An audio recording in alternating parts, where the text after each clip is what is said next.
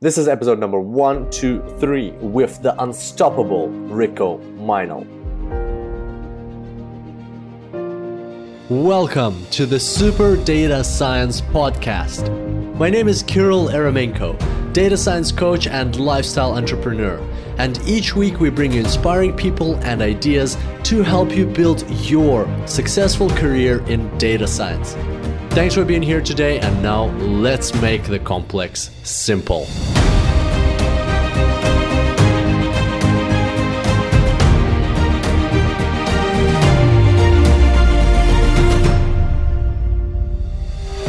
Welcome back to the Super Data Science Podcast. Today, I have one of the most inspiring episodes that you have ever heard on this show. We've got Rico Meinl calling in from Germany, and this person is a machine. He's got passion, he's got drive, he's got that whole concept of reckless commitment down pat. So Ben Taylor talks about reckless commitment, and that is the notion of just committing yourself to something that you feel that is impossible that you will do, and you still commit to it, and you go, and once you've committed, you go and do it. So just an example, Rico has, just in a month, he set up an AI meetup group and hosted a meetup event for 45 people in Hamburg, Germany. He went to his executives in his company and suggested that they set up an AI department in order to augment their operations with artificial intelligence, and now he's doing that. He's also studying at the same time. He's also gotten himself a mentor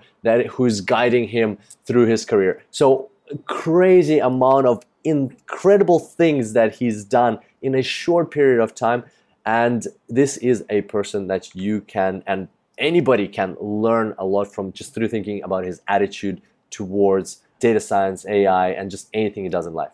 Also important to note that this podcast is available in video version. So if you go to superdatascience.com/123 or 123, you will see our whole conversation in video. So if you have the opportunity to watch this on your laptop, if you're at home right now and you can just switch your laptop or your phone on, then go and do that. It's the podcast is on YouTube, and you'll see our whole conversation there. You'll see us laughing. But if not, if you're just running or in the car or anything like that, then just keep going with this audio.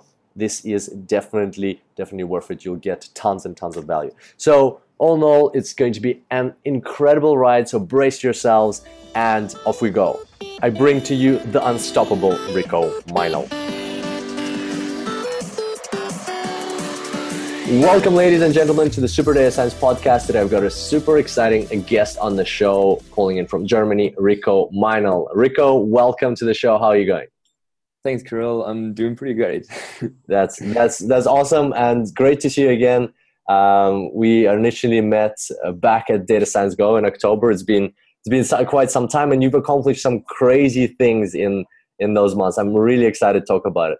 But first, I wanted to start off, to kind of like get into this space and like as an icebreaker, what we talked about just now about being nervous versus being excited. What did you think about that whole concept? I think it's interesting because it's sort of like the same, like what you mentioned with the TED Talk, sort of like the same feeling. Yeah. And I think that's really true because sometimes when I'm nervous before a presentation or an important talk, once I realize that's actually just something that I really care about and that I'm excited to do. So therefore it's the same feeling, and it's not really something that should hold you back before doing so, right? Yeah, and so like we were just talking about being nervous, and I actually watched a TED Talk where when you're nervous and when you're excited, you experience exactly the same feelings, where you have some sort of specific type of breathing, you sweat a little bit, you're anticipating what's going to happen. That happens when you're nervous, if you think about it, and that happens when you're excited. So if you train your body, this was a TED Talk by Simon Sinek, and he was actually giving an example that, this was just one of his videos, not his TED Talk, but he was like giving an example of athletes at the Olympics. They're like, if you ask any of them, the reporters always ask them, like, were you nervous? Were you nervous? Are you nervous? And they never say they're nervous. They always say they're excited because they've trained their bodies to be excited. But you also mentioned a cool thing, what Kyle Cease said, right? Can you repeat that about the technique that he gave you that you're using now for yourself? Oh yeah, it's just what he recommended at his talk was that whenever you're really excited or nervous, like about something, you have this voice in your head that keeps telling you like the things you might do wrong and where you might fail. So what I do now in front of before like important presentations or something, I try to talk to the voice like you recommended, like talk everything down and answer the voice in your head, so you really like calm it down. And then what's also interesting in that sense, what you mentioned at the Data Science Go conference, what you're going to ask yourself is, what is the next thing I'm going to think about? And then your mind is just like empty. You don't think about anything at that moment. And that really helps me sometimes to calm myself down. Nice. Very cool. So are you nervous or are you excited right now? I'm excited.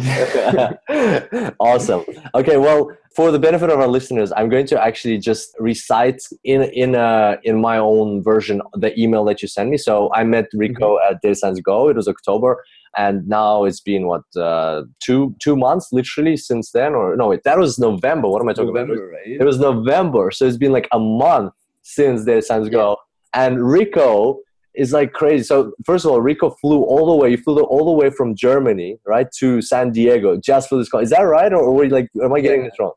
That's right. Man, that is crazy. I like, huge thank you for that. There was like a couple of people who came from all over the world. So I was very inspired by that. And then like a month later after the conference, I get this email from Rico and he's like, by the way, Kirill, I wanted to say, oh no, hold on. At the conference, what did you ask me at the conference? Oh, I was actually inspired, and it was a lot about like setting goals, right? Yeah. So what I realized during the talks, that these people are doing amazing things and are really inspiring. So what I want to set myself as a goal is I want to reach so far that next year I can be one of the presenters at the Data Science Go conference. So at the one 2018. So I approached you and I asked like, Kirill, like I really want to be a presenter. And then what you said was, well, at first you got to succeed. And that's what really like, that was the perfect response for my type of personality, I think. So that really keeps me motivated now. Nice. Very nice. And I remember like, I haven't told you this, but I remember now, like I think I was sitting behind, like at the back of, all of the chairs at the back. There was like these seats because I remember that moment with where we had all the audio visuals, the recording team, the camera crew, and so on. And I was sitting behind a laptop, I was talking to someone, and then Rico rocks up. I'm like, wow, first of all, you're very tall. I'm like, this guy, like, what does he want from me? And I was already like, this is towards the end, the evening for, I think, first day or something, or second day. So like, I was already a bit tired. I was like, what does this guy want from me? I'm like, tired. It's like, you're like, I want to be a presenter. I'm like, dude, you got like, okay, well, okay, that's cool. That's right. I gotta like get myself together and give him an appropriate response. When would I want someone to present at this conference? When he succeeds, when he's a successful person, when you have a successful story to share, right? I'm like, okay, you got to succeed first. And then like, that's the end of our, of course we chatted more, but we didn't talk more about this. And so then I get back, a month passes, and I get this email, and Rico's like, so I got back to Germany. By the way, Kirill, remember we had this chat about me being presented. I'm not emailing you about that at all. I hope you remember it. But like, basically, I got back to Germany. I set up a meetup group for artificial intelligence, which has like 250 people in it already. I've recommended my company to incorporate artificial intelligence in their operations, and now we're setting up an AI department. And also, I've reached out to one of the speakers at Data Science Go, Richard Hopkins, who is my mentor. And you literally, like, you basically stole my mentor, and now Richard Hopkins is your mentor, and you're catching up with him on FaceTime. I mean, like, you caught up with him twice in a month. I don't see him that many times in a quarter. And I'm like, whoa, this guy is on a roll. So I had to invite you here and like learn more about this. Like, and the other thing is, like, you got inspired by some of the speakers, and now you've shifted your sleeping habits to accommodate all these crazy things you're doing. So very, very inspiring accomplishments. I don't even know where to get started. Where are we going to get started with this, Rico? Let's start at the very first beginning. Okay. Let's start at the beginning. Walk us through it. All right. Maybe you want a background. Yeah. Okay. Well, First of all, how old are you? If you don't mind sharing, how old are you? Oh yeah, I'm 20 years old. Yeah, okay, that's very impressive. All right, so yeah, so when I was 18, I finished high school, and I wasn't really sure about what I wanted to do. So I went to Canada for a year because I always wanted to travel the US. So that's what I did. I started working in a restaurant in Toronto as a dishwasher, actually. Mm. And it was a really exciting time. And then I also went to Vancouver for half a year to work in a ski resort, traveled America on the way, and then traveled America again, and finished off with 2 months, and then went home to Germany. And over the course of that year, I really thought that I was passionate about movies. So I really thought I wanted to make movies. So I found this little university in Hamburg that has a study called for media computer science. And there was an article online which stated that some people that studied here, they had eventually went to the film industry to do like movie effects and graphics for movies. Oh, okay. Because I was thinking you wanted to become an actor or something like that. No. More on the technical side. Yeah. So that's what I actually wanted to do. So I came here to start studying, and I'm doing like a co-op program. Mm-hmm. Is that a common thing in Australia as well? Explain a bit more. Like a co-op is like, it's not university, it's like before university. Is that what you mean? No, it's more like I'm enrolled as a student, and then in my semester holidays, because in Germany we have semesters of 6 months, so I study for 3 months and I have exams, and then everyone has 2 months of semester holidays. So in that time I am working in a company, and I have a contract, and I'm also going to stay at the company for 2 years after my study. Oh, okay. So I think it's a really great deal that goes both ways. So yeah, I was actually at my initial interview. My now COO asked me, "You are aware of the fact that this study subject is 80% computer science?" And I was not. So I was like, "Yeah, sure." So he asked me, like, "Do you think you can do it?" And I was like, "Oh, yeah, absolutely." So I started studying here, just diving into coding because there's a lot of practical applications at this school. And in the second semester, and after my first practical experience in the company, I decided I don't want to do movies anymore. I want to do computer science. There's way more opportunities. So yeah, I've been doing that, and there was just this general curiosity about AI. Okay. And so for my second practical semester at my company, I asked to go into the customer service software department, where we have a chatbot, which is some kind of AI in that sense, because it's a rule-based model. Yeah, so that was basically, not an excuse, but some sort of excuse to get involved in the field of AI. So I went to Udemy because we have a company's account where you can do courses for free. Oh, and that's so cool. Are there any courses on AI that I can do? And I was surprised because there was. And there was your courses. Oh, nice. And then over the course of my practical semester, I did the machine learning and deep learning and the AI course, and some other ones as well. And which one did you like the most? I like the deep learning course the most. Yeah. Did you like how it starts off with that when they're talking what is the internet, and then the 1994 video clip, and like they didn't even know what the internet was on the TV. On a TV show or something, not TV show, on a interview on like one of those CNBC type of shows. So yeah, like I like that course because of the style we put in. Sorry for the side note. Okay, so absolutely. Deep learning, I agree. I like that course a lot. Yeah, so then I was actually in Edinburgh on some sort of vacation, and I saw that you guys were doing the Data Science Go conference. I was like, why not? I was going to do it. So I bought a ticket. When did you buy the ticket? In August. In August. So like a few months before the conference. Okay. Exactly. And then you're like, screw it. I'm just going to fly half the way across the world just to come to a conference in San Diego. I had this idea that I thought that that the whole thing is going to be really expensive, the ticket and the flight. But I thought, like, if I'm going to meet one person that inspires me, if I'm going to meet one person at least that's going to make an impact in my life, it's going to be worth the investment. Oh, nice. I love that thinking. Did you meet at least one person? I met more than 20 persons. Nice. No, actually, like I met so many amazing people at that conference. Yeah, that's so cool. And one of them is your mentor now. That's crazy. I'm gonna chat to Richard about this. I'm gonna send him this video. Yeah, Richard, if you're watching this, hey man, this is great.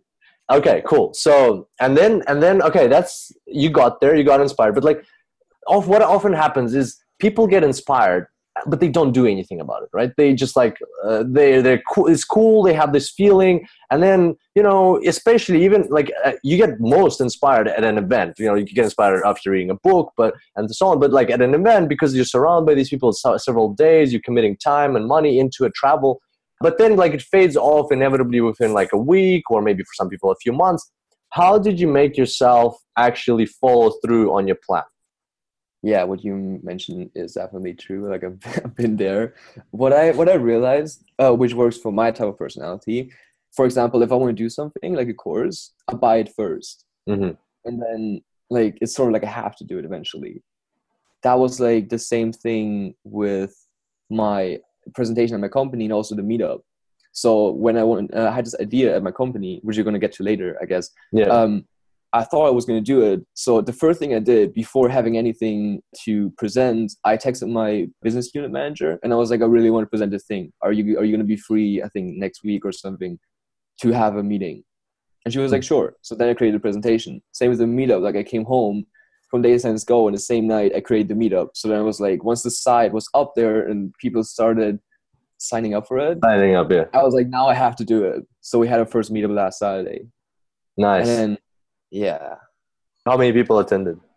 It was 45 people attending, so less than expected. But I guess that's what you learn from those kind of events, because it doesn't always go as you hope it will go. Because there was 115 people signed up for it. Yeah. Yeah, but it was so great. Like Yeah. still, it was still an amazing experience for me. Never talking in front of so many people, and I really liked it. That's so cool. You went from attending a conference to hosting your own event within a few weeks. That's crazy, man. That's crazy. And you said the same thing with Richard. How did you manage? Because Richard is not an easy guy to convince to be his mentor, to be your mentor. Like, how did you manage to make that happen? I got involved in a talk with him on this Saturday night at the networking. Mm-hmm. And we just talked, and it was a really interesting talk. I think I don't really, to be honest, I don't remember exactly what we talked about, just like about where I came from and where he came from. Yeah.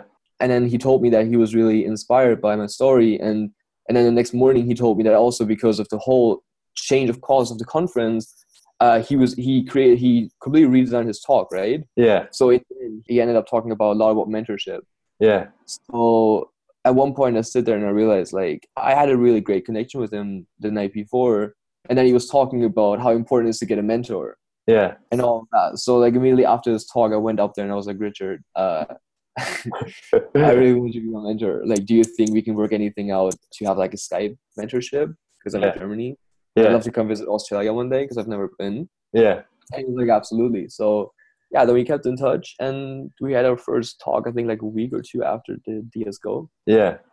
That's really cool. That's really cool, man. And Richard's a great mentor. So for those who don't know, Richard Hopkins is right. He used to be a director at PwC, or even higher than a director for restructuring and business turnaround. While now he's a CEO at a huge lettuce growing, like they're called farms, but it's a huge lettuce growing company located in Tasmania. So yeah, man, that's really cool. And how are these catch-ups going? Like, so is it hard to, because Rich is the type of guy, he's not gonna follow around. He's not gonna like follow you. You have to take control. That's the first thing. When he was my mentor, that's the first thing he told me. Kirill, I'm happy to be a mentor, but you got to be the one driving this thing. Cause like I have lots of things going on, and if you can't be bothered to set up a meeting with me, then it's not my responsibility, not his responsibility. And so like, how has that been? You said you've had 2 catch-ups with him so far. Like, how do you go about, especially like a remote mentor? Like when he was my mentor, like we were in one city, we were chatting all the time. We'd go out for lunch. How does it work for you guys? We set up this first meeting over email and I think LinkedIn. And then what I really liked that for the first meeting, he took over the control, which was great for me because I've never been mentored before. Mm-hmm. So he took it over and he said, listen, Rico, like this is how I usually approach these things. So it was a good introduction for me on how things are going to go. We had a really interesting talk. And then we had our second meeting And that's when I realized, like what you're saying, that I have to like kind of make sure that I have questions prepared and ask for stuff, because of course, like I actually really greatly appreciate that he takes his time, even though he is busy. I think it's also great that we're not wasting time. Yeah. So we really catch up, talk about some stuff. I ask my question, and if it's only 20 minutes or 30 minutes, it's only that, right? Yeah.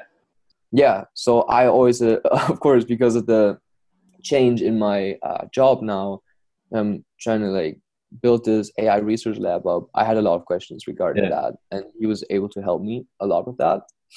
Nice. Yeah.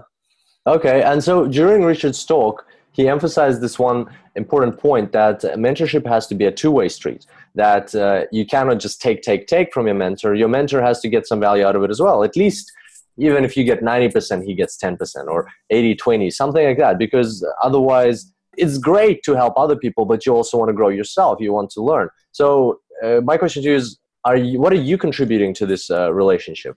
Just out of curiosity. I actually asked him the same question because I was interested. Because before we first talked, I wasn't actually sure what I was going to contribute. But he said he's really interested in deep learning, and he's confident that with my drive and passion that he spotted, that I'm going to be able to give him a lot of input on that, and I'm going to do my best to do so. Confident I will. Yeah, nice. Yeah, once I really dive deep into it.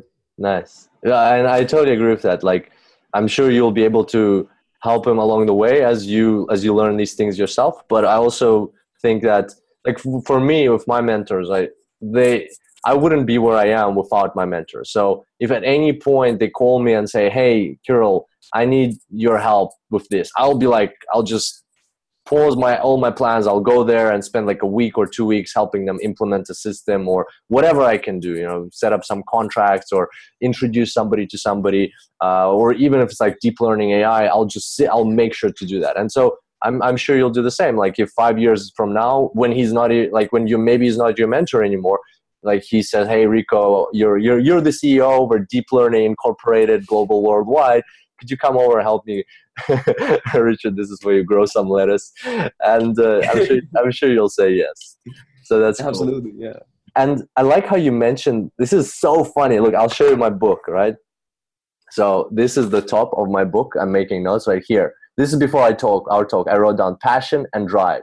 Like you mentioned those exact two things that Richard spotted in you, and I was like, when I talked to Rico, I wrote down what I need to talk about. First two things that came to mind: passion and drive. Man, this is cool. Like it shows something. It means that you emanate these qualities and people can pick them up. So let's talk more about that. What is your passion, and where into the space of AI, like seeing what you've seen in computer science, where in the space of AI do you want to go, and why are you so passionate about it, and why are you so driven to get there? Where I want to go, I want to develop amazing things.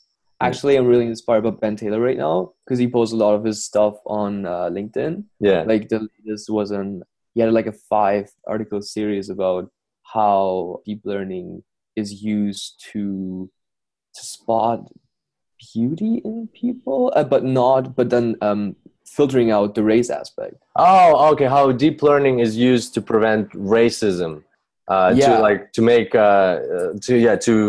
combat racism in like beauty, fashion stuff and things like that, right? Exactly. Like, and that's kind of like the stuff I really want to get into, because I think also I had this I saw this TED talk the other day, which was about a guy who created a drone system in Africa where they have autonomous drones delivering blood to different hospitals, which is saving lives every day. Like it's these type of applications that I'm really interested in, that I really want to create, because I think that AI can not only automate, so augment humans in what we do in our everyday life, it can also really make the world a better place by applications like this. That's what just keeps me going, because I always looking for sort of like everyone's looking for his purpose, right? Like everyone's in this world trying to find his purpose and what he can contribute to the world. And I think I really found that for me in artificial intelligence. So that's what keeps me going, because I think it has relevance. Man, but like everybody's looking for their purpose, but not at 20 years old. Like you're way ahead of the curve. That's crazy. Like, how did you get there at such a young age? This is it's very inspiring, but it's a mystery, right? Like a lot of people at your age, you're still searching or taking a gap year or, partying a lot? Like was there something in your life that changed your perception? My year abroad. Hmm. Definitely. Like if the dishwashing in Canada. Absolutely. Like I think that would be my number one recommendation for everyone who is in a young age who's getting off school, because we had this talk at university at some point. And it was young students who were wondering about doing the same co-op program instead of a normal study. And they were wondering because the co-op program is more intense because you really never have holidays. You're always working or in school. So what they were wondering is like, they were 18 years old and they said they would have a disadvantage if they don't go into university right away. But I was like, guys, like, this is not true, because after school, you kind of want to enjoy and like live life, right? So that's what I did with going to Canada. And I think that's how I built up street smartness. Mm-hmm. And I feel like that's also important. I'm kind of getting lost on this one. So what happened in Canada? Like, why did you come back from Canada and you're like, that's right. You said you want you want the movie, right? You want to get into the movie space. Yeah. And then there, through the whole coincidence that there was computer science, one of the predominant things, that's how you ended up in AI. Oh, that's really cool. That's Steve Jobs used to talk about connecting the dots. Like before, when you went to Canada, you would never have thought that these coincidences, that's what they're going to lead to. But now looking back, you can see how connecting those dots makes sense, that this had to happen for this to happen. That's really cool. Okay. And then what the other thing is, tell us about your transition, like the way you entering this field. It's obviously not one of the simplest fields in the world. You know how sometimes they say, no offense to any cooks in the audience, but like cooking is not rocket science. I think it is rocket science. I'm not a good chef, but there's a saying, it's not rocket science. Well, you can't really say that about AI.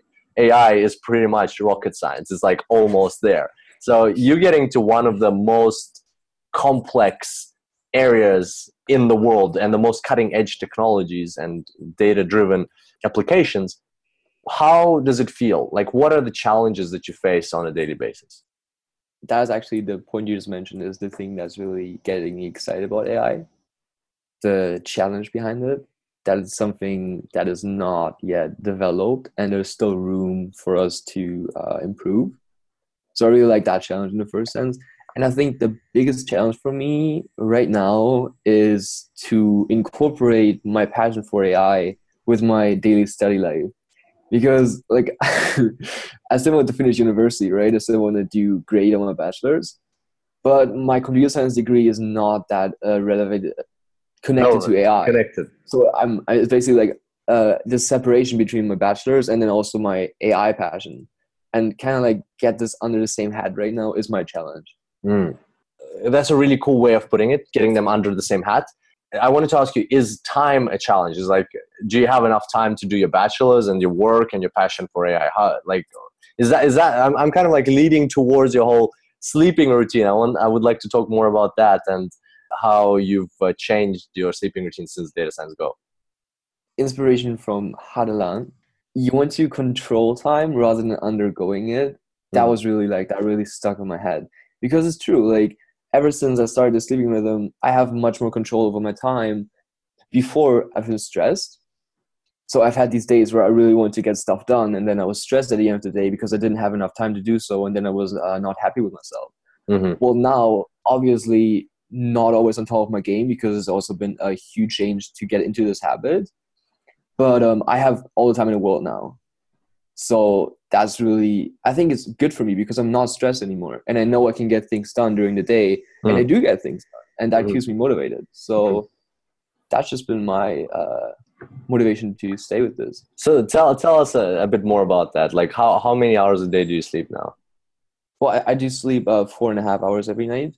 Yeah. And then I do 2 20-minute naps over the course of the day. So I split my day into 3 parts. So I wake up usually like 5 or 4:30, and then 6.5 hours later, I have my first nap. And then 6.5 hours later, I have my second nap. And then 6.5 hours later, I go to sleep. Yeah. So split my day into 3 parts is really cool, because you always get this, like, sometimes when you wake up, you're really energized and you're really ready to get going again. Yeah. I get that 3 times a day. Nice, nice. So That's that's really really cool. like something that's been getting me going. Was it hard to transition? Like, what was the biggest feeling or complication that you felt while you were transitioning? What was the hardest thing? It was hard. It still is hard. I can't lie. Like getting up in the morning sometimes is pretty hard. Mm.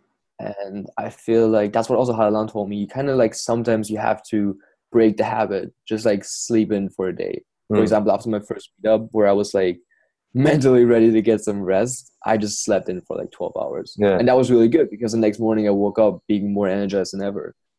Getting up in the morning is sometimes hard. And I think to everyone who's maybe thinking about doing it, like you have to fill your day with work.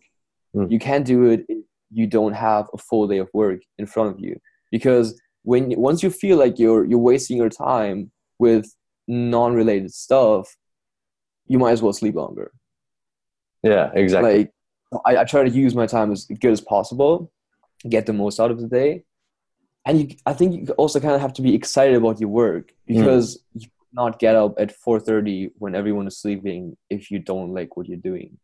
Yeah, exactly. So, yeah. I was just sitting here thinking that I have to mention for our listeners, because there's so many people listening to this podcast that are expressing concerns about the health of the guests, because it really, like, even to me, it's starting to feel like we've got a cult going on here. Like, Ben Taylor sleeps 4 hours a night. You sleep 4.5 hours a night. Adlan sleeps 3 hours a night. You know, like, I tried sleeping like 4 or 5 hours a night. It's like, it's crazy. It's the amount of people that I interact with through the podcast, through the conference, through like students. Like, it's surprising how many people are doing these routines, which are, you know, some are called like polyphasic sleep cycle, Uberman sleep pattern. What's the other one? Whatever they call it. Like there's many different versions of it. But what I wanted to say is that it's not a cult, and it's exactly what you said. When you're passionate about what you do, you can't wait. You're like, why am I sleeping? I got to get up and do more. I got to get back into it. Of course, you got to do it like very consciously and monitor your health and take care of things.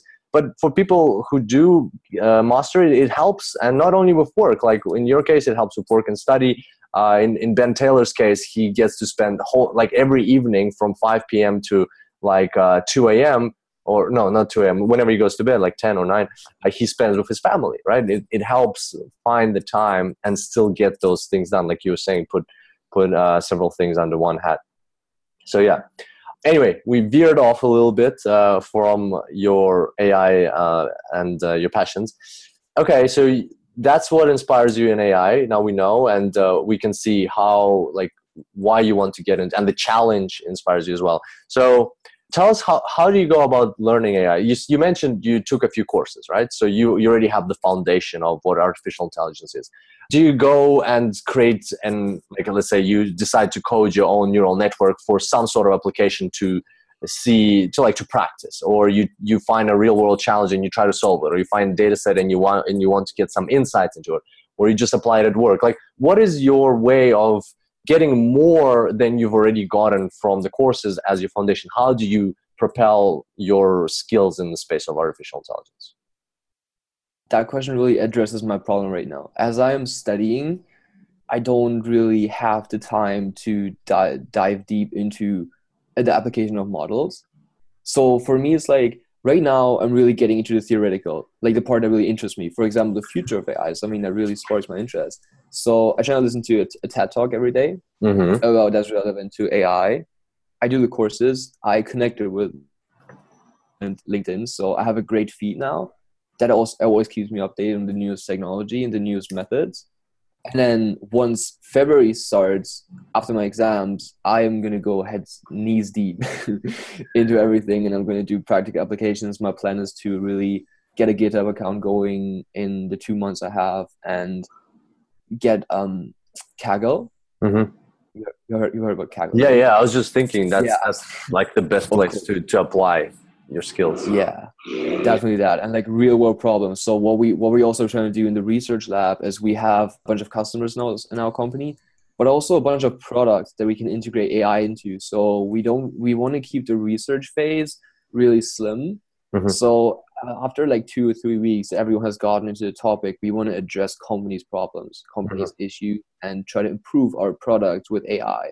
And that's where I'm really going to get the practical knowledge. And I'm really excited for that. I actually can't wait. But yeah, I have to like, that's what I meant. Like I have to stay committed to my school. I have to finish my exams first and my school related stuff.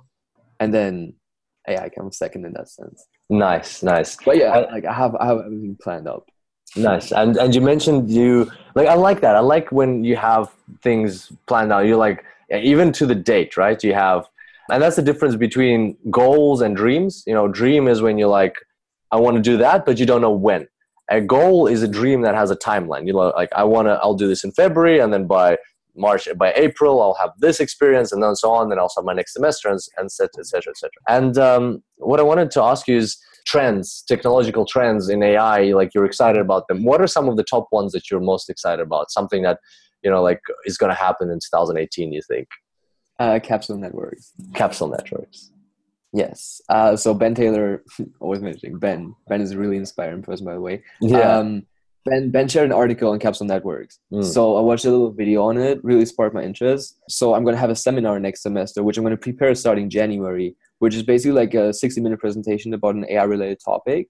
So I asked my prof if I can do it about capsule networks, because that's something that I think is going to be relevant in 2018. So I really want to get deeper in the knowledge on that one.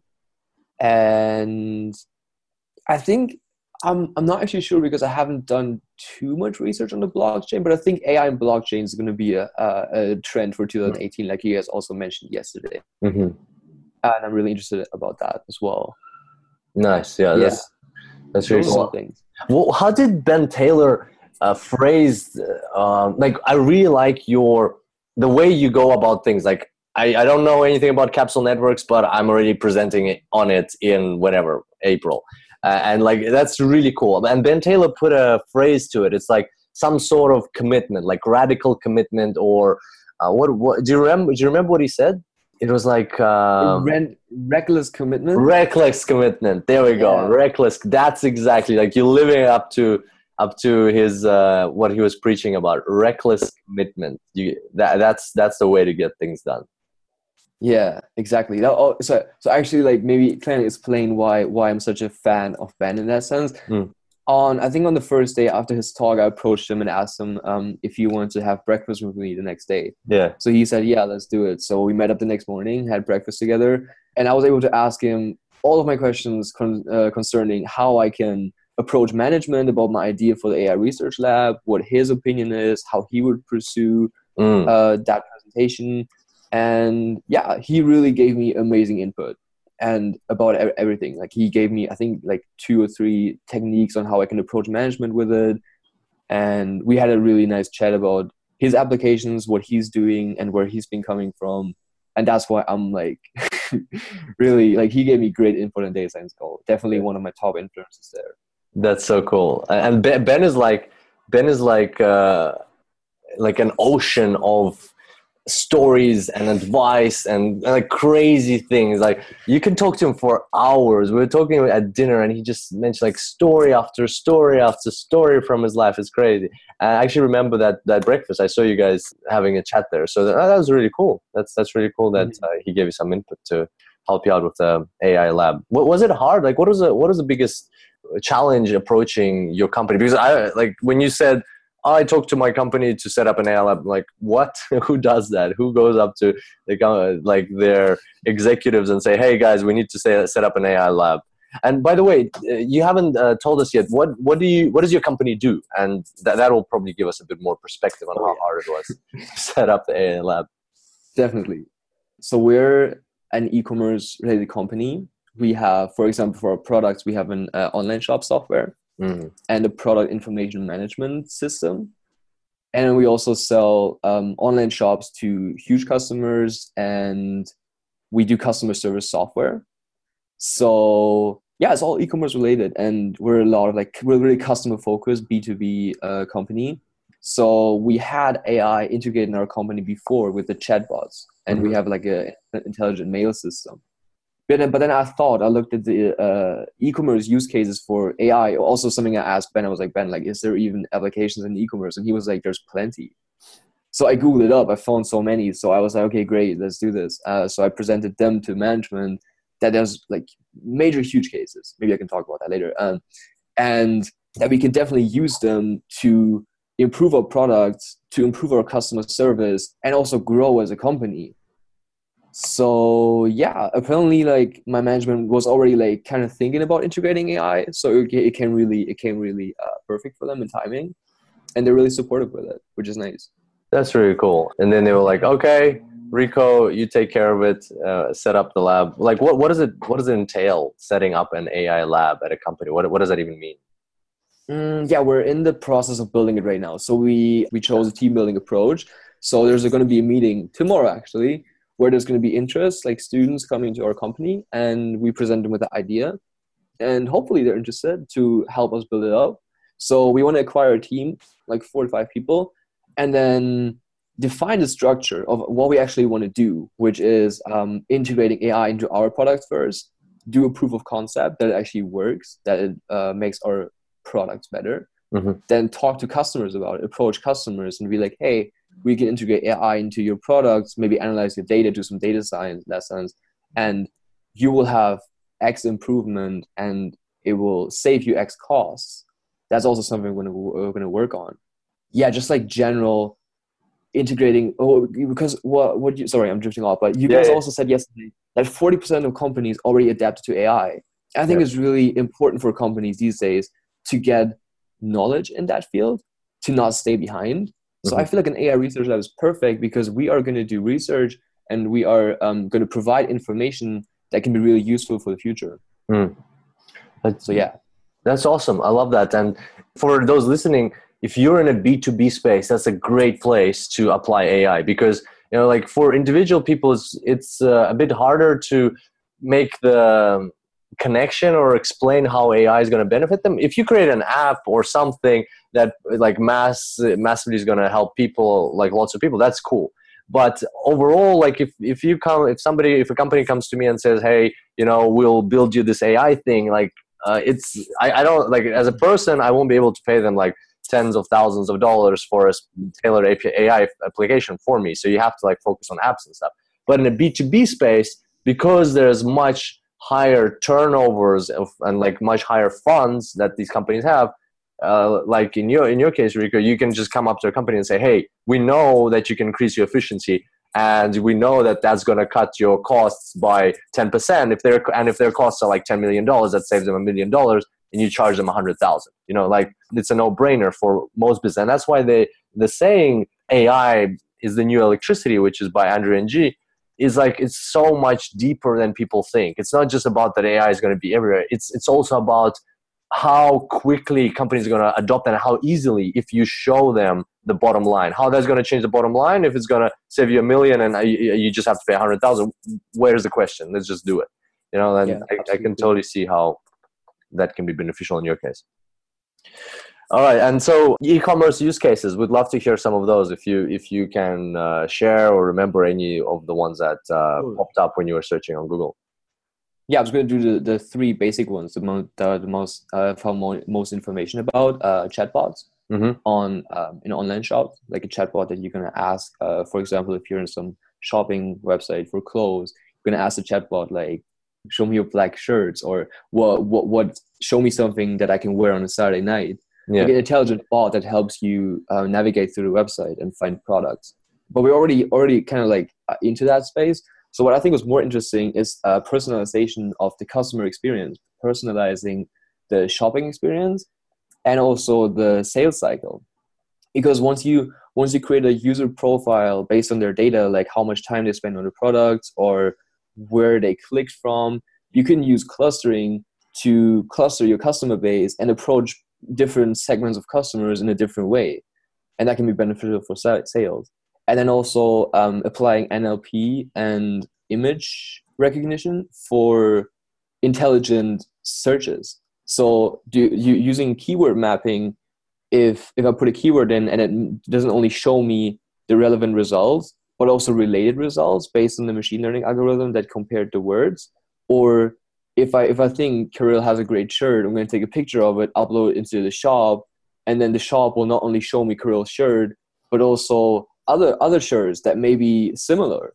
And also what I think was really not necessarily e-commerce related, but something for our company is in the space of ops, that you're going to use machine learning to analyze backlog data to have like a proactive error detection. So yeah, Nice. and also like the main thing I found out. And actually when I had a meeting, when I presented to my whole management team, one of the guys, the head of the product information management system, he was really into it. And he was like, oh, I have so many use cases we can talk about. And yeah, so I'm excited to hear about that. And there's definitely like a lot of stuff, a lot of projects for us to work on. Yeah, that's so cool. It sounds like there's so many that you probably, as soon as you get started, you'll have the problem of like where do I get the people? How do I do all these things at the same time? It's just impossible. Like, are you a bit worried about that already, or are you just excited about it? I'm really excited. I actually can't wait to start. Like, yeah, it's kind of bad because I have exams in February. Yeah, I really want to slay on that, but I'm really excited about what's after. Like, yeah, I can't wait for mid-February to start. Gotcha. And so one question I have is data science versus AI. What would you say to those listening? Because this is a podcast for data science careers. What would you say to those listening who are in the space of data science and quite successful or learning in that area, but they're a bit apprehensive about getting into the space, right? It seems like a whole different area, something to do with development, something to do with robots, and like it just feels very alien to them. What would you say about that? Can they do it, and should they do it? I feel like, because you already mentioned that machine learning is a great component, is going to be a great component in the future for data scientists, and therefore deep learning, which is a subspace of machine learning, and deep learning is what I mainly were talking about in my applications. They will all be solved with machine learning or deep learning algorithms. I think it's going to be really important for the future, and I think they're definitely not going to regret getting into it because it's just going to provide a way to get information out of the data with algorithms. And I mean, a programming language such as Python is not that hard. So I think every data scientist should really have a look. Well, if they're not passionate about it, it's not a huge deal, right? But if they are, it would be great for them to try, I think. Yeah. How long did it take you to learn Python? Well, I know Java from school, so it took me like 4 days. 4 days. Okay. But because it's the same like object-oriented programming, right? Yeah. But in general, I think Python is really simple with how they structure the data and also the variable types. So I think it's a really great programming language for everyone to get started. And the syntax is very simple, right? With the whole spacing. Exactly, yeah. It's like one of the easiest ones to learn ever. Yeah. And I think so too. And do you feel do you use TensorFlow or do you use PyTorch? What do you focus on mostly? Well, I got an insight in both of them over your courses. Yeah. I think I would prefer TensorFlow for no specific reason right now, but that's what I would be going with. And so like just for me, the general feeling that was more comfortable. Yeah, and it's kind of, I think it's more templated. It's kind of like very easy, and that was actually my question. Do you feel that with TensorFlow and PyTorch, but in this case, like with TensorFlow, you can apply sophisticated AI models without actually, coding a lot of lines of code, like 10 lines of code, and you can have a, convolutional neural network set up, right? Like, do you find that makes your life easier? Yeah, especially when you put Keras on top of TensorFlow, it's even easier. Yeah, right? Exactly. But yeah, I think that's a great way to get started and to just. So for me, when I was getting started, I was really happy with the results that you could accomplish really easily, and then I feel like that's a really good entry into the field because once you start seeing the results, you're happy, and then you're interested. You want to find more about the algorithms, and then you dive deeper into the mathematics, maybe read a paper about it, and that's when you really start going. But I think the possibility of Keras and TensorFlow really sparks the interest in the first place. Because as a computer scientist, I know how it can be really depressing if you do a lot of work but don't get results. In that sense, you get the results first, and then you're inspired to do the work. Yeah, that's really cool.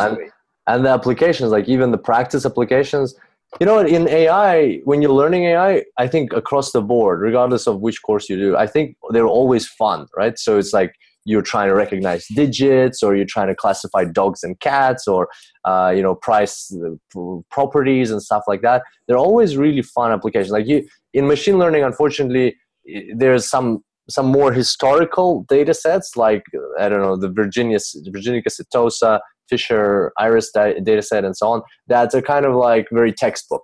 But because AI is so new, most of the applications that you can see online, most of the tutorials, they're really fun. And when you see the results, it's like, wow, that is a dog, that is a cat, that is so cool. I love that part as well. Okay. All right. Well, Rico, we kind of like, I don't know how quickly this hour flew by. I'm not even keeping track. I think it's been an hour, but it feels like 5 minutes. It's been amazing. I had a question about a book. Do you have a book that you can recommend to our listeners to help inspire them? Yes, absolutely. So the book I read that also really got me excited was The Magic of Thinking Big by David Schwartz. Yeah. Is that the one with the fish on the cover, right? No, that's The Big Leap. Yeah, that's The Big Leap. Okay, I haven't read The Magic. Okay. So but The Magic of Thinking Big is it's a really great book because it encourages you to dream big. Because like when you're not in a position where you have, let's just say, achieved a lot, which is in my position right now, you got to dream big in order to achieve big. Because when you see yourself in that light of where you want to be, you will behave more successful and you will be more successful. So that, and also what really inspired me by that book was what he quoted: successful people are always going to appreciate big ideas. So that's what really got me with my company's presentation, because when I was thinking about if they were going to like it or not, I was like, well, it's a pretty big idea, so they will appreciate it. And that's what happens. And that's what really kept me, that's what really got me into making the presentation. And if you allow, I actually want to recommend another. Yeah. What the CEO Wants You to Know. Yeah. It's been the book, What the CEO Wants You to Know. Sorry, repeat that? Oh, sorry. What the CEO Wants You to Know. Oh, What the CEO Wants You to Know. It's been on the podcast, recommended before. I just wanted to reiterate that because I'm reading it right now. It's great input for everyone who wants to get a basic knowledge about what their business is doing. And yeah. So it's like not necessarily for CEOs, it's for anybody in the business. Yeah. Okay, cool. Well, that's a good recommendation, What the CEO Wants to Know. And actually, why that book resonated, The Magic of Thinking Big, is I actually read it a few years ago. I looked up the cover now. It's this white book with big red writing by David Schwartz. Very old book. It's like written in the, I don't know, 60s or earlier, but very true. That really impacted me as well. So I can vouch for that. That's a great recommendation. Okay, well, Rico, thank you so much for coming on the show. How can our listeners contact you? Like, what's the best way to get in touch and see what crazy AI applications you're going to create in the next coming years? LinkedIn? Definitely. I love to connect with people on LinkedIn. I also love to go out and talk to people on LinkedIn. Gotten some great inputs. I've also looked for speakers for a meetup on LinkedIn. I think LinkedIn is right now the greatest way to connect with people, except also in the business. And yeah, definitely. Like, as soon as I will dive deeper into everything, I will also try to do more AI related posts. Nice. And and your meetup, is it going to happen again, or was it just like a one-off thing for now? It's going to happen again. Awesome. So, and which city is that in? Hamburg. Germany. So if anybody's in Hamburg watching this or listening to this, make sure to check out the meetup. What was it called? Meetup.ai? It's on meetup.com. That's the website to that person meetup. And the meetup is called meetup.ai. Meetup.ai in Hamburg. Check it out. We can put the link in the description. Yeah. We'll definitely put the link in the description. But if people for some reason forget to check the description, make sure to check out meetup.ai if you're in Hamburg, and go meet Rico in person. Get inspired, get some of this energy. Rico, thank you so much for coming on the show, man. This has been crazy, amazing. I'm sure so many people are going to get inspired and energized by everything you shared. Thank you so much. Thank you so much for having me. It was great fun, actually. All right, so there you have it. That was Rico Meinl on artificial intelligence and his journey into data science. I hope you're inspired. I hope you got that energy. I definitely felt the energy from Rico, and just how powerful his ambitions are and how powerful his drive and passion it's just incredible to meet people like that who set themselves some crazy commitment and they just go forward with it. And personally for me, that was the biggest takeaway, that the reckless commitment concept works. If you set yourself a goal, if you set yourself a target and you just commit to it and you know that there's no way out, you have to go for it. Like as they say, if you want to take the island, burn the ships. There's no way out, there's no turning back, you've got to do it. And the way to get that no turning back is you promise someone, or you talk to someone, you say, hey, I want to do this, or you set up a meetup group and you know there's 250 people waiting to come to the event and you cannot let them down. Or you talk to your executives and you say, I'm setting up this AI department, it's gonna happen and there's no way, no turning back, no way back. So there we go, that's the biggest thing I learned. I would love to hear what's the biggest thing that you learned. And if you enjoyed this podcast, make sure to rate it on iTunes. That would really help us spread the word across the world so that more and more people can get amazing insights like this. And of course, you can get all of the show notes, including the LinkedIn URL for Rico's profile and also his meetup group. You can get that at superdatascience.com/123. Once again, this episode is available in video, so if you just listen to the audio, you can maybe later on someday go back and rewatch it in video to get inspired again and get a different experience. That is also available at superdatascience.com/123. And I can't wait to see you next time. Good luck with your reckless commitment. And until then, happy analyzing.